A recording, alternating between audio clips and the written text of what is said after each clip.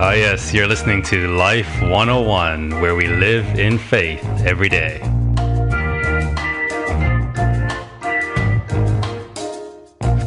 This is Line Upon Line, where we study God's Word line by line. And I'm your host, Pastor Adrian.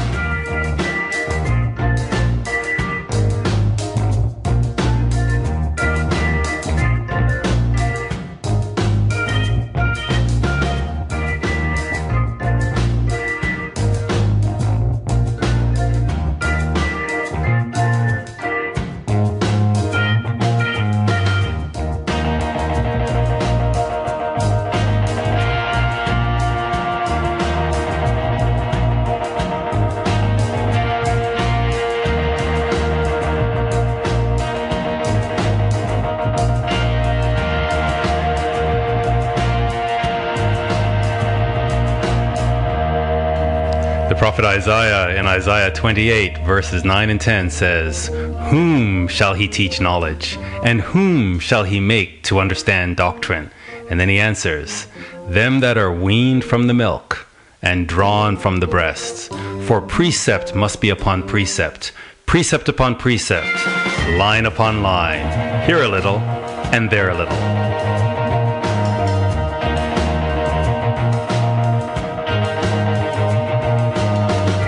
So if you're serious about your walk with God and you want to understand true doctrine, it's time to get your Bible and follow along as we study God's Word. It's time to be weaned from the milk. Get your Bible, tell a friend, tell your pastor about this study, and let's get into God's Word line upon line.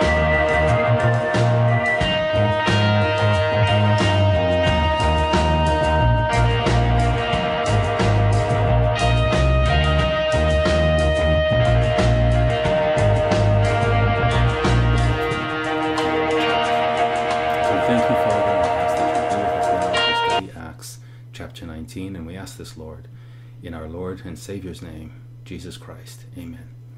So let's begin in Acts chapter 19, and you'll remember that the tail end of Acts chapter 18, we came across Apollos, and it said here, "A certain Jew named Apollos, born at Alexandria, which is in Egypt, an eloquent man and mighty in the scriptures." So he really knew his scriptures. He came to Ephesus.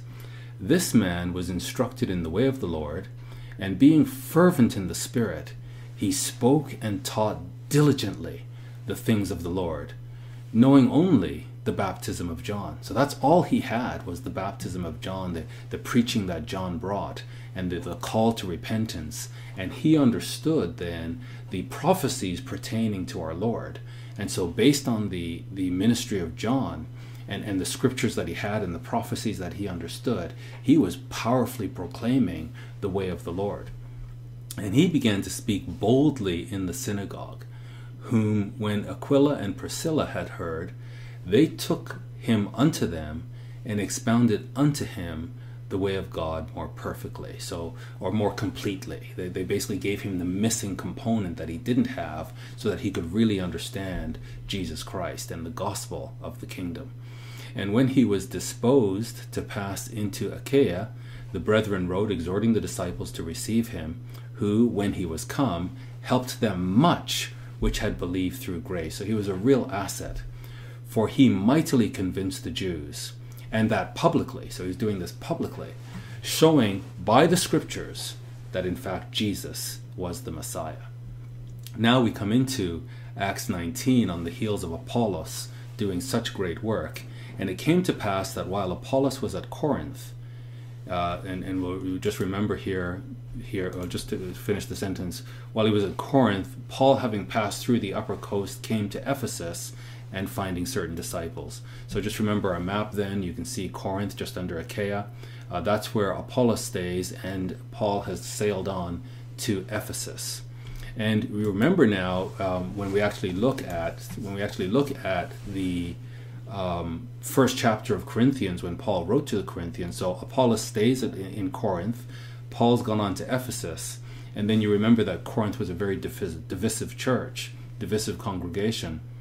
And so Paul wrote to them, "I'm begging you, brethren, by the name of our Lord Jesus Christ, that you all speak the same thing, and that there be no divisions among you, but that you be perfectly joined together in the same mind and in the same judgment.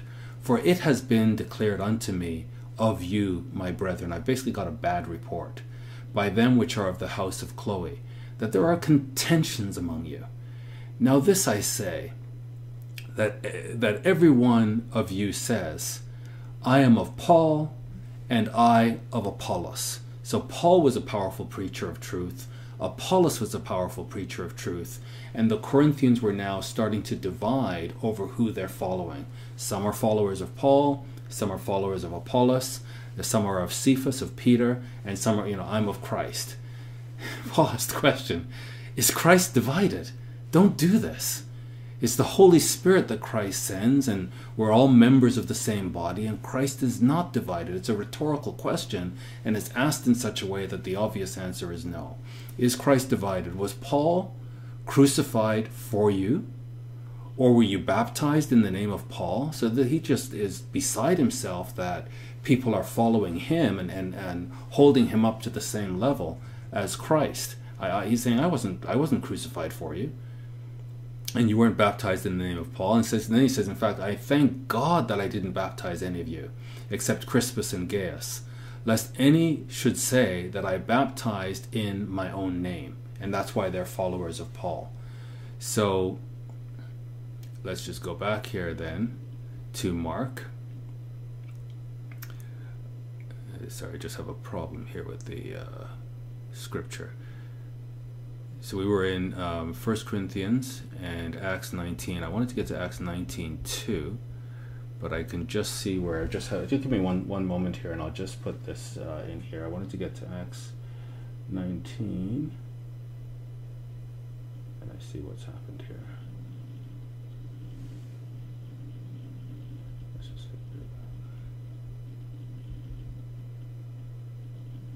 that should do it. Okay, so we'll come back to Acts 19 now, verse 2. So he says to these disciples that he came across, so Apollos is in Corinth, he's in Ephesus, he comes to these disciples and he says to them, have you received the Holy Spirit since you believed? So they're now followers of Christ, and Paul wants to know, have you received the Holy Spirit? And they said to him, we have not so much as heard if there is even a Holy Spirit. We don't know what you're talking about. We just know that we have to repent, and we now follow Jesus Christ. We believe in Christ, Jesus as the Messiah, but we don't know anything about this Holy Spirit. And he said unto them, unto what then were you baptized? So that he knows that they were baptized, but they have no clue about the Holy Spirit. So he's curious, so what were you baptized into then? And they said, unto John's baptism. And so if we look at Mark now, the Gospel of Mark, he opens with John's baptism. So Mark comes out swinging. If you look at Matthew begins with this long genealogy and wants us to understand the legitimacy of Christ's claim to the throne of David, and so he begins with this long genealogy. Mark doesn't do that. Mark just, boom, the beginning of the gospel of Jesus Christ, the Son of God, as it is written in the prophets. Behold, I send my messenger before your face, which shall prepare your way before you. The voice of one crying in the wilderness, prepare you the way of the Lord, that the Lord is coming. Make his path straight.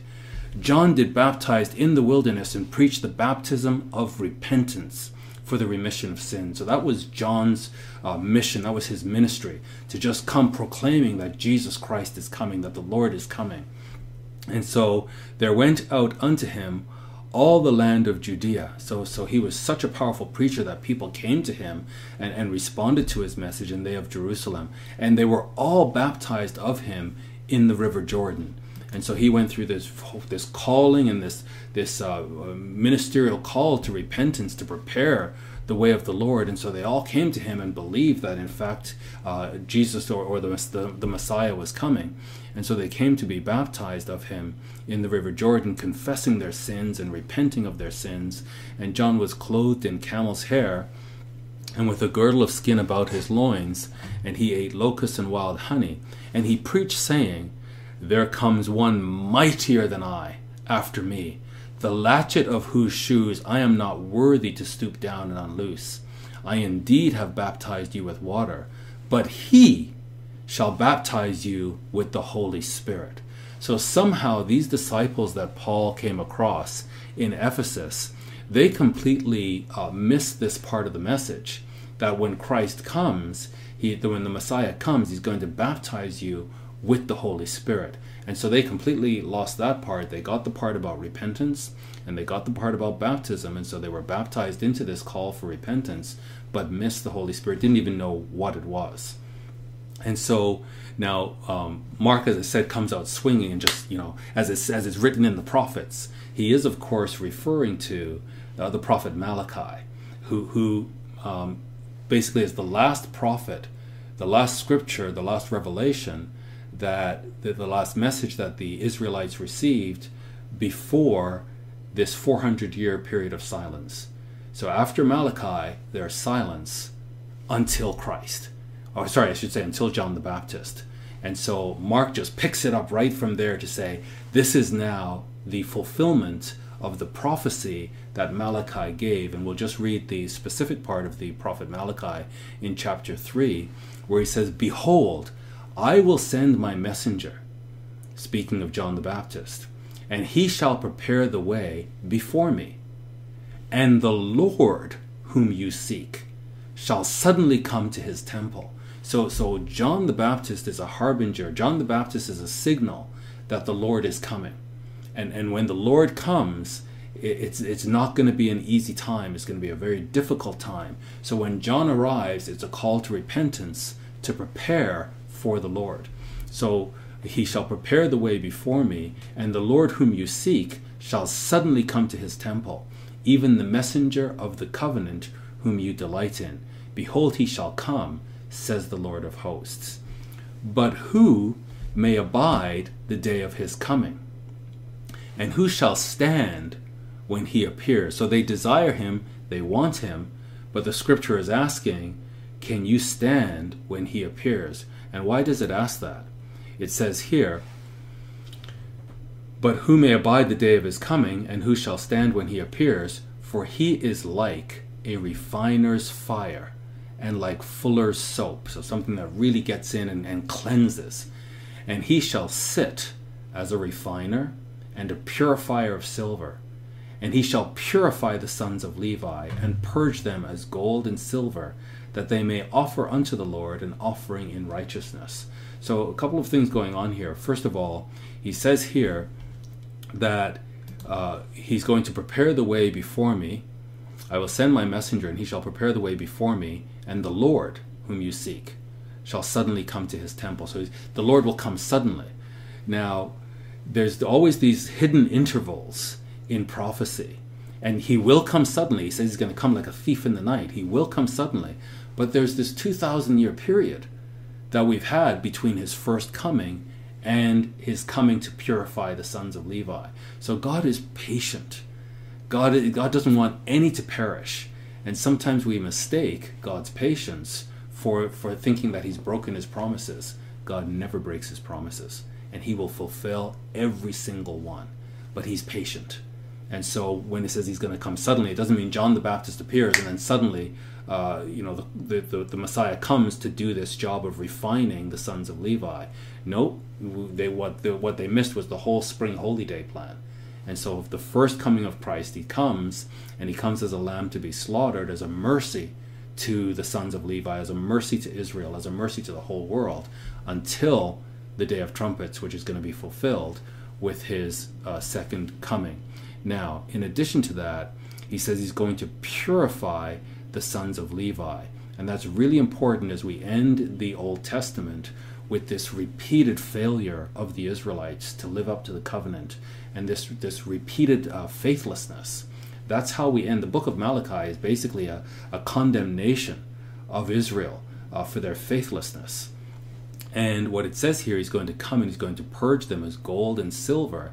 Why? So that they may offer unto the Lord an offering in righteousness. And he's called the messenger of the covenant. And so there's a covenant that God has with Israel, and he's going to keep that covenant.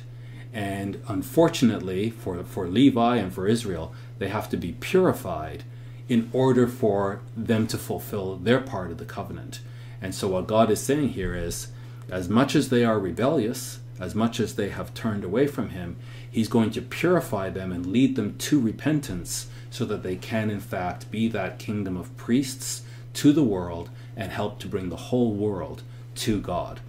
So he says then, at this time when he purifies them, and we actually see that purification process in the prophet Zechariah, that shows what's going to happen to Judah just before Christ returns, to the point where, if you look at Zechariah 12, they're actually going to now acknowledge Christ, him whom they have pierced, as their Savior. And they are going to be purifying themselves. When we look in Revelation, we see 12,000 from each tribe having purified themselves, having repented, and being prepared now to receive their Lord. And so at that time shall the offering of Judah and Jerusalem be pleasant unto the Lord, as in the days of old, and as in the former years. So this is the plan. God has not forsaken Israel. He has not forsaken Judah. He is going to restore them, not just Judah and Levi and Benjamin, which we call them the southern tribe, the tribe of Judah today, but all of the tribes, the lost tribes, are going to be brought back as well. And I will come near to you to judgment, and I will be a swift witness against the sorcerers. And this is what John the Baptist would have been preaching against.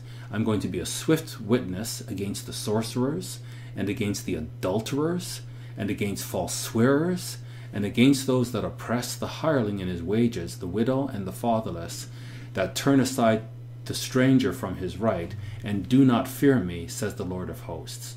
So all of this sin that is in Israel, God is saying he's going to come suddenly, and he's going to be a swift witness against all of this sinfulness. So before he comes, though, he sends this messenger before him, John the Baptist, to signal to them that this judgment is coming.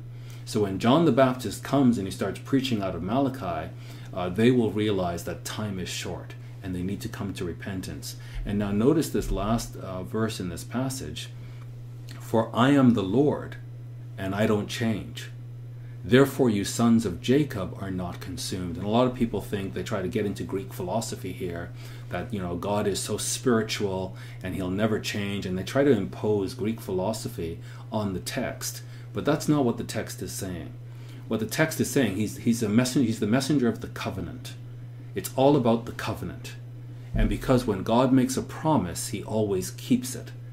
And so this covenant that he has with Israel, he's going to keep.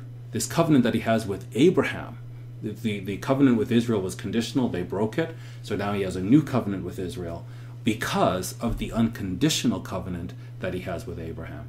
And because of that unconditional covenant with Abraham, he says, because I don't break my promise, because I never break a covenant, that's why you sons of Jacob are not consumed. You deserve to be destroyed. You're sorcerers, you're adulterers, you're thieves, you're liars, you're breaking all of the commandments, you should be destroyed. But because of the covenant, and because God never breaks a promise, instead they're going to be led through the refiner's fire. They're going to be purified, they're going to be brought to repentance, and they're not going to be destroyed. So the Old Testament ends with a promise to Israel that they won't be destroyed, but judgment is going to come on them. And so Mark opens his gospel swinging that here is the messenger that comes before the Lord, that comes before the judgment. So when you see John the Baptist, judgment is coming on Israel. So coming back now to Acts 19, then said Paul, John truly baptized with the baptism of repentance. So they're explaining to him the baptism that they took, which was a baptism of repentance. And Paul acknowledges that that was in fact a valid baptism, saying unto the people that they should believe on him which should come after him, that is, on Christ Jesus. So he's explaining that the whole purpose of John coming was so that you would believe in Jesus and in the baptism of the Holy Spirit. And when they heard this, they were then baptized in the name of the Lord Jesus. And my colleague, my co-pastor, Murray Palmatier, pointed this scripture to me, because sometimes we have people coming into our fellowship who have been baptized in another traditional Christian church, and they didn't know anything about the Ten Commandments, so they didn't understand sin. And so they repented, not understanding sin, but they were baptized, and then they'll come into our fellowship and think that they don't need to be baptized again. And Pastor Murray points to the scripture to say, here are people who were baptized by John it was a valid baptism, but they didn't understand the Holy Spirit. And so when they came to understand the Holy Spirit, they were baptized again. And so sometimes we do need to be humble. Sometimes people feel that, if I'm baptized again, then does that call into question my life with God before? When I was baptized before, was my walk with God invalid because I was baptized before? I think we just have to be humble and follow the process. It's a critical process. And so that's what these brethren did.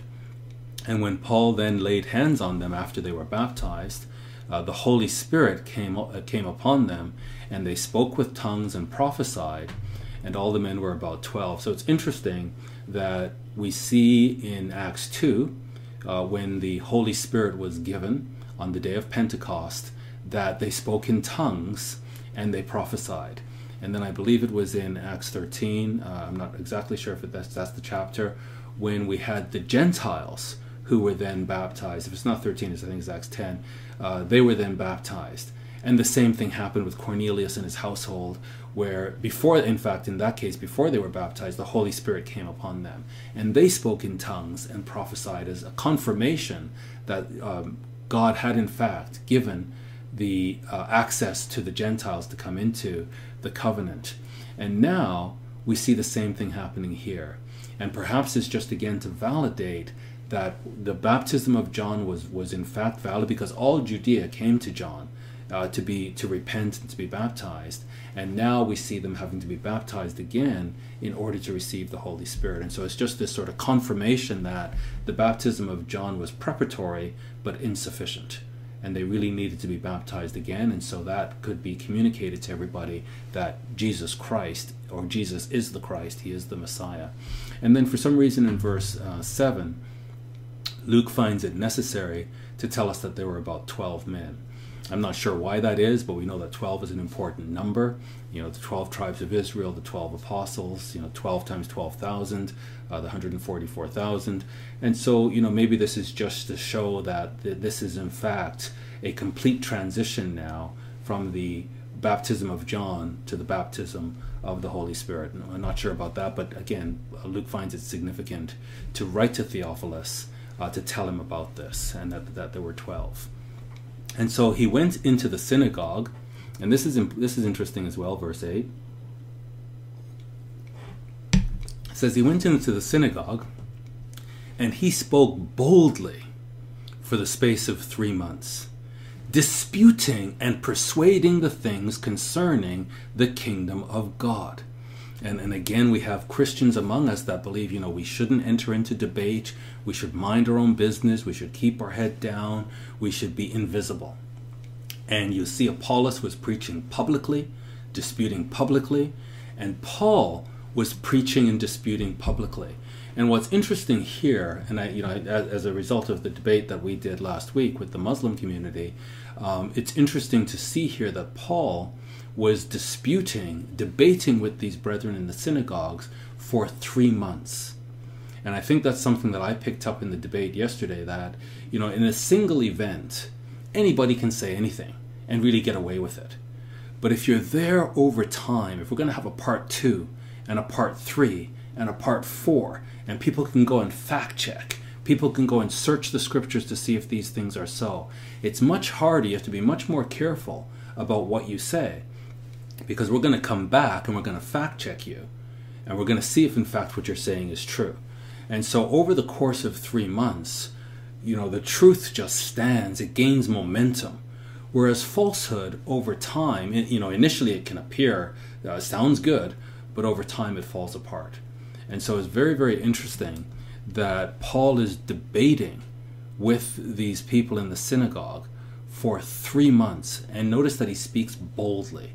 It's boldly. The Holy Spirit enables us to be bold concerning the kingdom of God. So that's the content. It's either the kingdom of God, or it's the divinity of Christ. It's the necessity of his suffering. It's the power of his resurrection. It's Christ and the kingdom. That's what Paul is constantly disputing with them. Now, he's there for 3 months, explaining this to the Jewish people there. But when several were hardened, and that happens, you're preaching the truth, but it's not for everybody. And so several were hardened, and they didn't believe. Instead, they spoke evil of that way before the multitude. So Paul is bringing truth to the multitude. These people are speaking evil of this message to the multitude, trying to persuade them or dissuade them. He departed from them and separated to the disciples. So now he's left the synagogue with his disciples, and now he's disputing daily. So, weekly in the synagogue, now he's left them, and now it's daily he's debating in the school of one Tyrannus. And again, it's over time. It's not just one thing. It's over time, daily, so they can go and fact check and come back and fact check again and come back and search the scriptures to see if these things are so. And so there's some person here, a Tyrannus, and perhaps again, Theophilus would know who this is and his school, and that's where Paul is. He's there in the school every single day, debating and disputing and trying to show them from the scriptures that Jesus is Messiah. And this continued by the space of 2 years. So he was daily in the school for a 2-year period, teaching, so that all they which dwelt in Asia, so basically if you look at Turkey today, that whole area of Asia, heard the word of the Lord Jesus, both Jews and Greeks. This man was very effective and just unstoppable. He was just so filled with this truth that everybody had to hear, and he was just relentless and indefatigable. I forget the word, indefatigable. It's a long word. Anyway, he couldn't be fatigued. So God wrought special miracles, and God wrought special miracles by the hands of Paul, so that from his body were brought unto the sick handkerchiefs or aprons. And so just if you took something from his body and you gave it to the sick, they would be healed. And the diseases departed from them, and evil spirits went out of them. So this man, Paul, was full of the Holy Spirit. And he's there preaching and debating, and he's tireless. He's just non-stop showing them from the scriptures that Jesus is Christ. And at the same time, he is healing. And not just touching them with his hands. If they even take a part of his clothing, they're healed. Now, Theophilus, having read the first volume of Luke, this is actually going to bring to mind what Luke wrote in chapter 8 about Christ. And a woman having an issue of blood for 12 years. Imagine that. Every single day. Not for a year, not for 3, not for 5 years, for 12 years. This woman really suffered, just bleeding constantly for 12 years, which had spent all her living upon physicians. So she wants to get better. She's taken all her savings and just going to every single physician she can and giving them whatever money she can, and they're all making promises. Yes, I think I can help you. It's just going to cost 500 dinar, or whatever the currency was, and we'll try and help you. And so this is her hope. So she's going to gather all her savings and give it to these physicians, and she couldn't be healed of anything. None of the physicians that she sought counsel with could heal her, even though she gave them all her money. She came behind the master, and she touched the border of his garment, and immediately her issue of blood clotted. It just stopped. She had been bleeding for 12 years. She touched the hem of his garment, and it just stopped. And Jesus said, "Who touched me?" When all denied, Peter and they that were with him said, "Master, the multitude throng you and they press you, and you say, 'Who touched me?'" I mean, come on, everybody's touching it. And Jesus said, "No, somebody has touched me. For I perceive that power has left me. Power has gone out from me." And when the woman saw that she wasn't hid, she came trembling. And falling down before him, she declared unto him, before all the people, for what cause she had touched him. So she explained the 12 years, bleeding nonstop, all of her money being spent on physicians, and that's why she just had to touch him. And how she was healed immediately. And he said to her, "Daughter, be of good comfort. Your faith has made you whole. Go in peace. So Theophilus would immediately have known, having read volume 1, that something is going on with Paul. And again, what Luke is doing here is he's legitimizing the ministry of Paul, because Paul is now in Rome, he's on trial, and so Luke is gathering all of this evidence to show the legitimacy of Paul's ministry. And so what you see in Christ, we now see in Paul. And he's so filled with the Holy Spirit, he's preaching and teaching exactly what Christ preached and taught. And also he has this miraculous power that Jesus Christ had. And so clearly Theophilus is getting it. This is a legitimate messenger of the Lord. So continuing now in Acts 19, then certain of the vagabond Jews, and we think of vagabond as a very negative connotation. If you call somebody a vagabond today, you're insulting them. But this is really just wandering Jews, nomadic Jews. So they didn't really live anywhere, they just roamed. They were exorcists, so this is their profession. They made money casting out demons.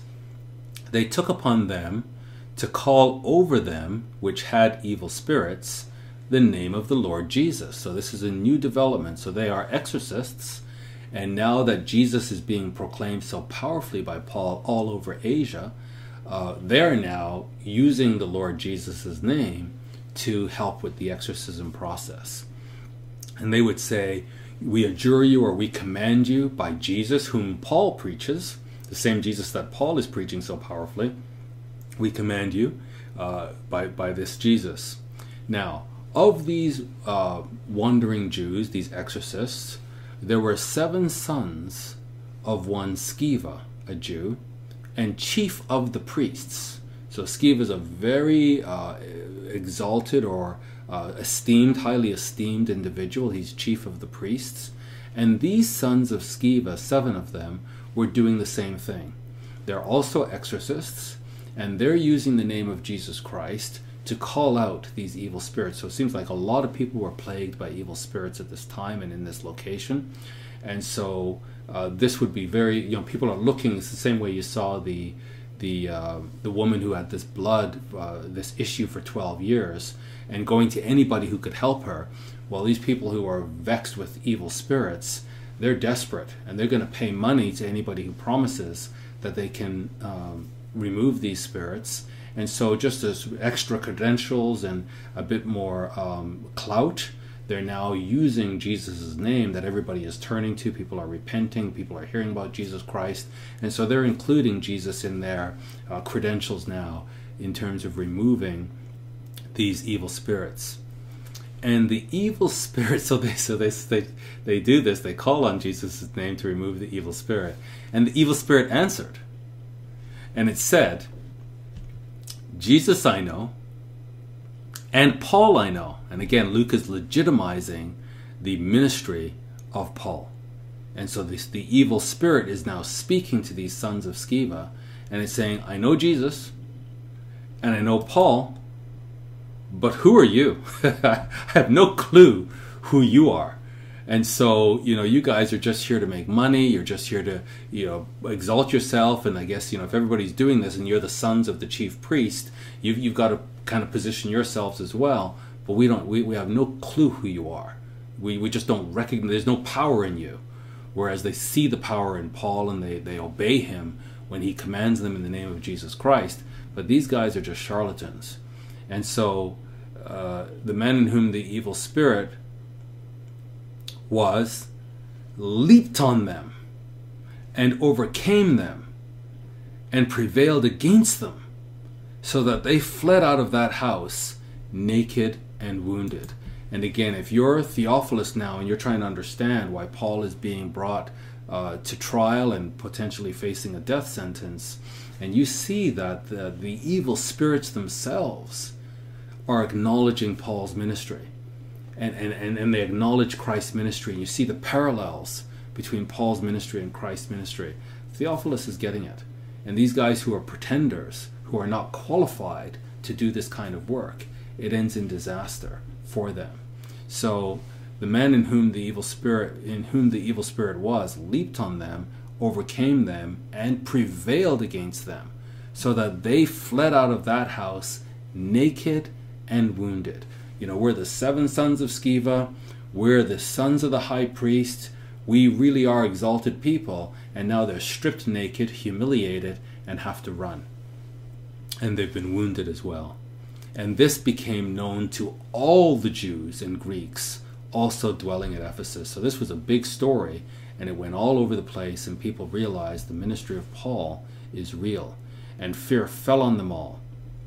And the name of the Lord Jesus was magnified. They really saw that this Jesus is the Christ.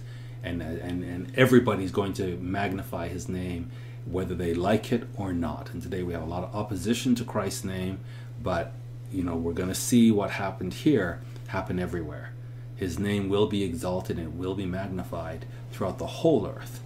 And many that believed came and confessed their sins. They confessed their sins, and they showed their deeds.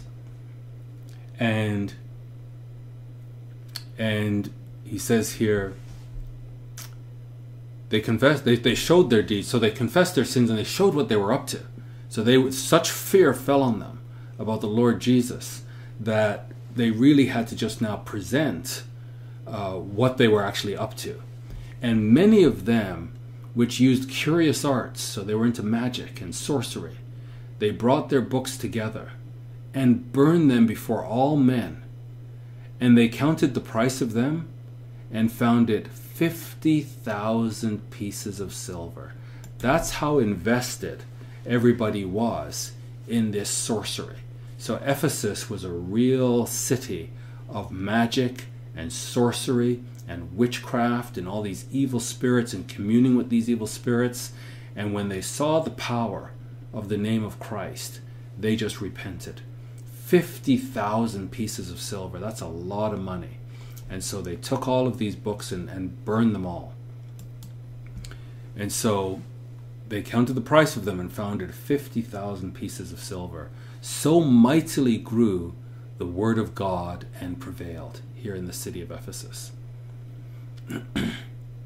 And after these things were ended, Paul purposed in the Spirit, when he had passed through Macedonia and Achaia, to go to Jerusalem, saying, after I have been there, I must also see Rome. And we know that he'll be arrested in Rome, and Luke is just marching us through these different chapters to get us to Rome, so that Theophilus understands everything that led up to Paul coming to Rome. So he sent into Macedonia 2 of them that ministered unto him. So he had two people assisting him, Timothy and Erastus.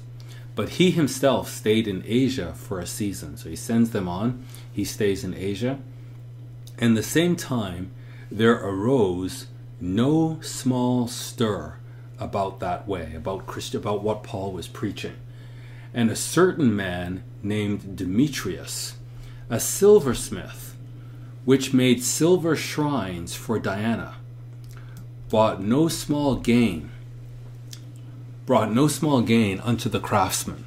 So Diana was basically the Greek form of Ishtar, of Semiramis, the ancient mystery religion, and it was thriving in Ephesus. And this man would make shrines for these idols, and it made them a lot of money. These were very, very religious people. You saw just the books alone were 50,000 pieces of silver. So they were really into this. And they would buy these shrines and buy the idols and really live their life believing in this goddess Diana. And so they were making a lot of money. Whom he called together with the workmen of like occupation and said, Sirs, you know that by this craft we have our wealth. So they were very, very wealthy. And it's because of how they supported this cult worship.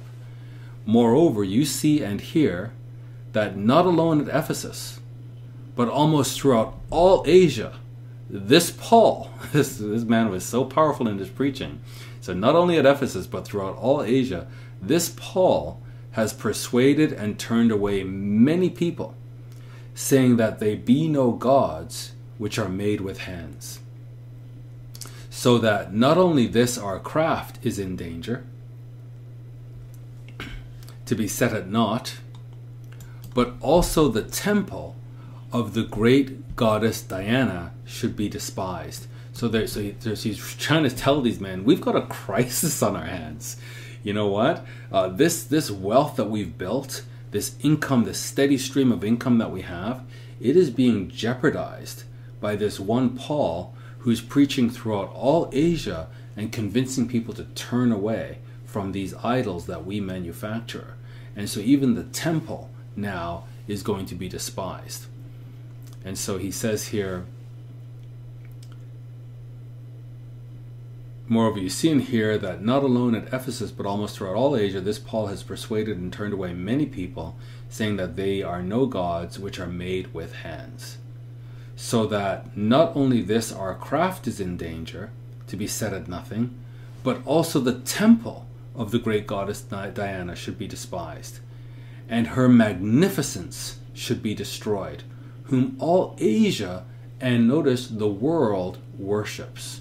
So this Ishtar, this Semiramis worship, it's not just in Ephesus, and it's not just all over Asia, it's all over the world. These men travel, they go all over the place, and she's called by different names, but this worship is everywhere.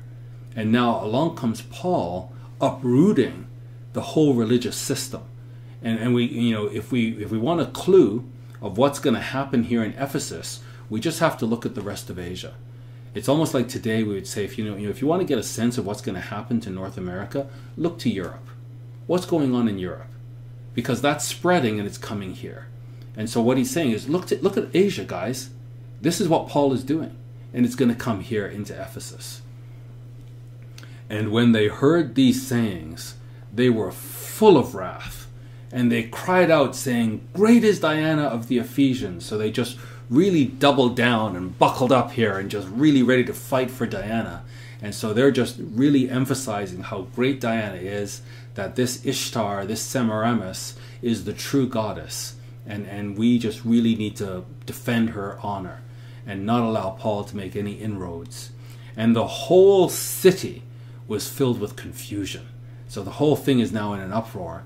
And having caught Gaius and Aristarchus, men of Macedonia, Paul's companions in travel, they rushed with one accord into the theater. And when Paul would have entered in unto the people, the disciples wouldn't allow him. So he wants to now go in to the theater and deal with this head on.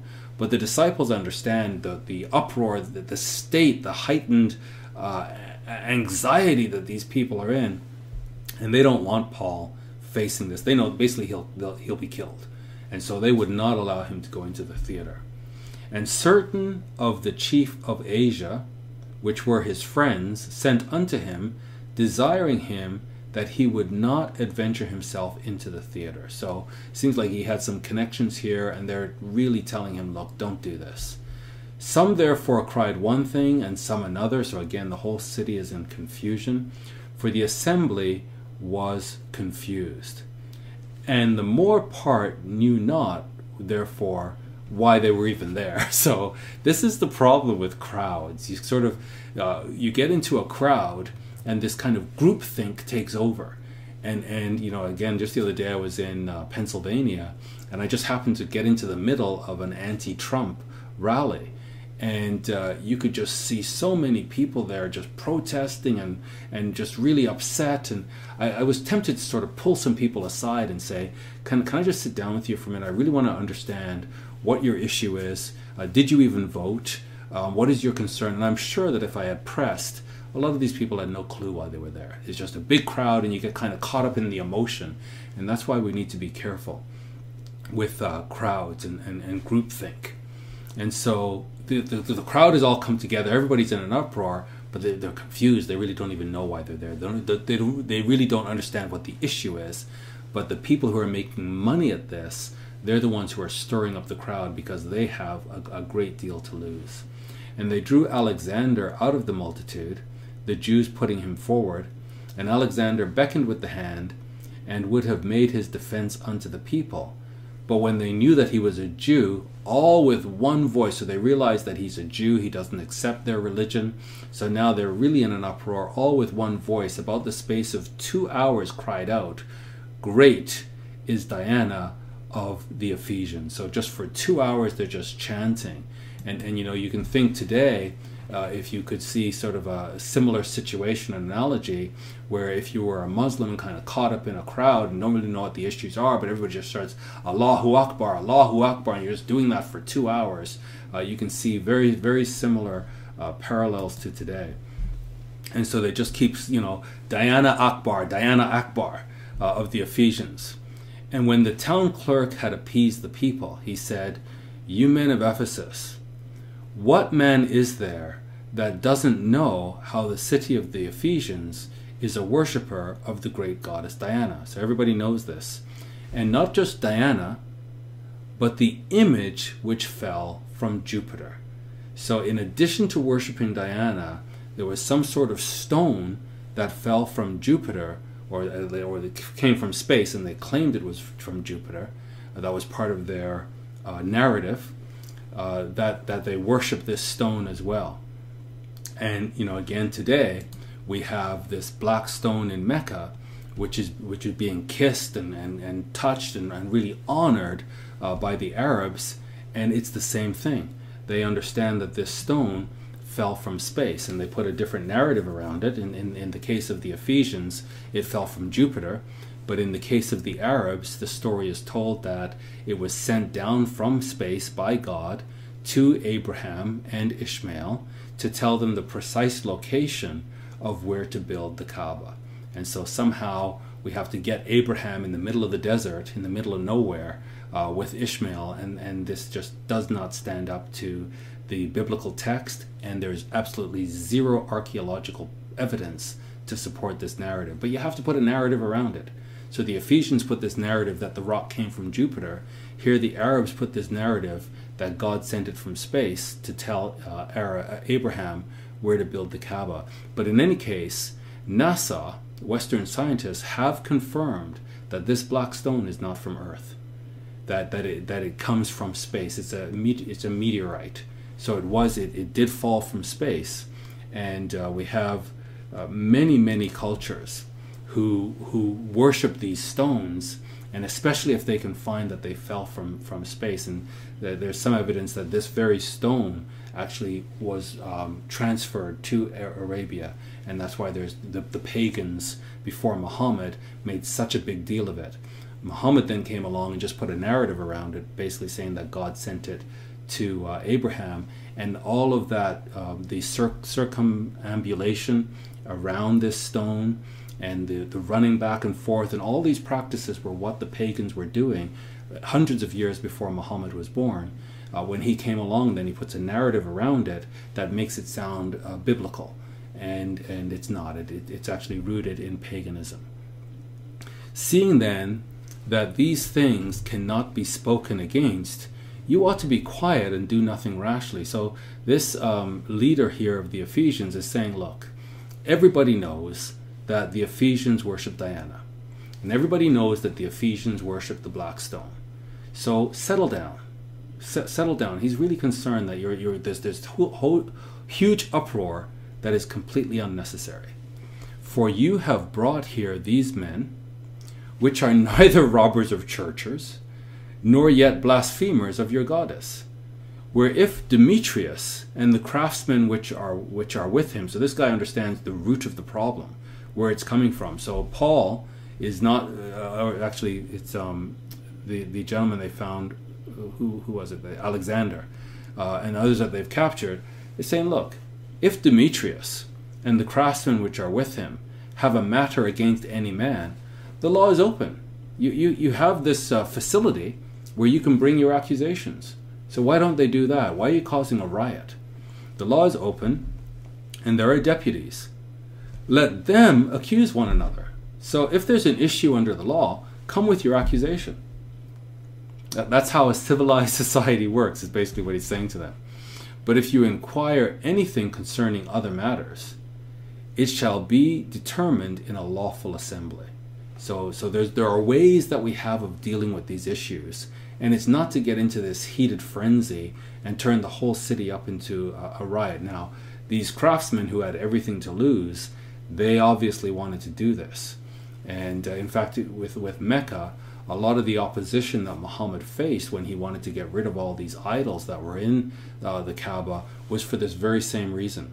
People were making the Qurayshi tribe were wealthy because of the very same reason. People coming in and wanting to worship and have these different idols, and they were running a real strong economy built around the worship of the black stone and the idols of the Kaaba. And so Muhammad came basically smashing all of these idols except and saying there's no God except Allah. They were worried that their whole economy would fall apart. So when they saw that he actually still would keep the Hajj and still keep all of these practices, and people still could come to the Qurayshi to do the Hajj, and he could still keep the economy going, was still a wealth generator, that's actually when they started to cooperate with him and feel much more comfortable about what he was doing. But initially there was this huge backlash for the very same reason that we see here in Ephesus. So we are in danger to be, so he says here, there's a way to handle these things, because look now, you've put us all in trouble. We are all at risk. We are now in danger to be called in question for this day's uproar. So this thing was so big that the Roman authorities are going to hear about all of this, and they're going to want to know what's going on. There being no cause whereby we may give an account of this commotion. So when we're asked what's going on, there's no legal reason we have to be carrying on like this. So he's telling them basically, settle down. And when he had thus spoken, he dismissed the assembly.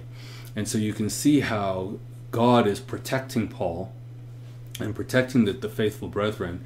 And just through this basic logic that this leader shares with the people of Ephesus, he was able to just get them to settle down and leave the assembly.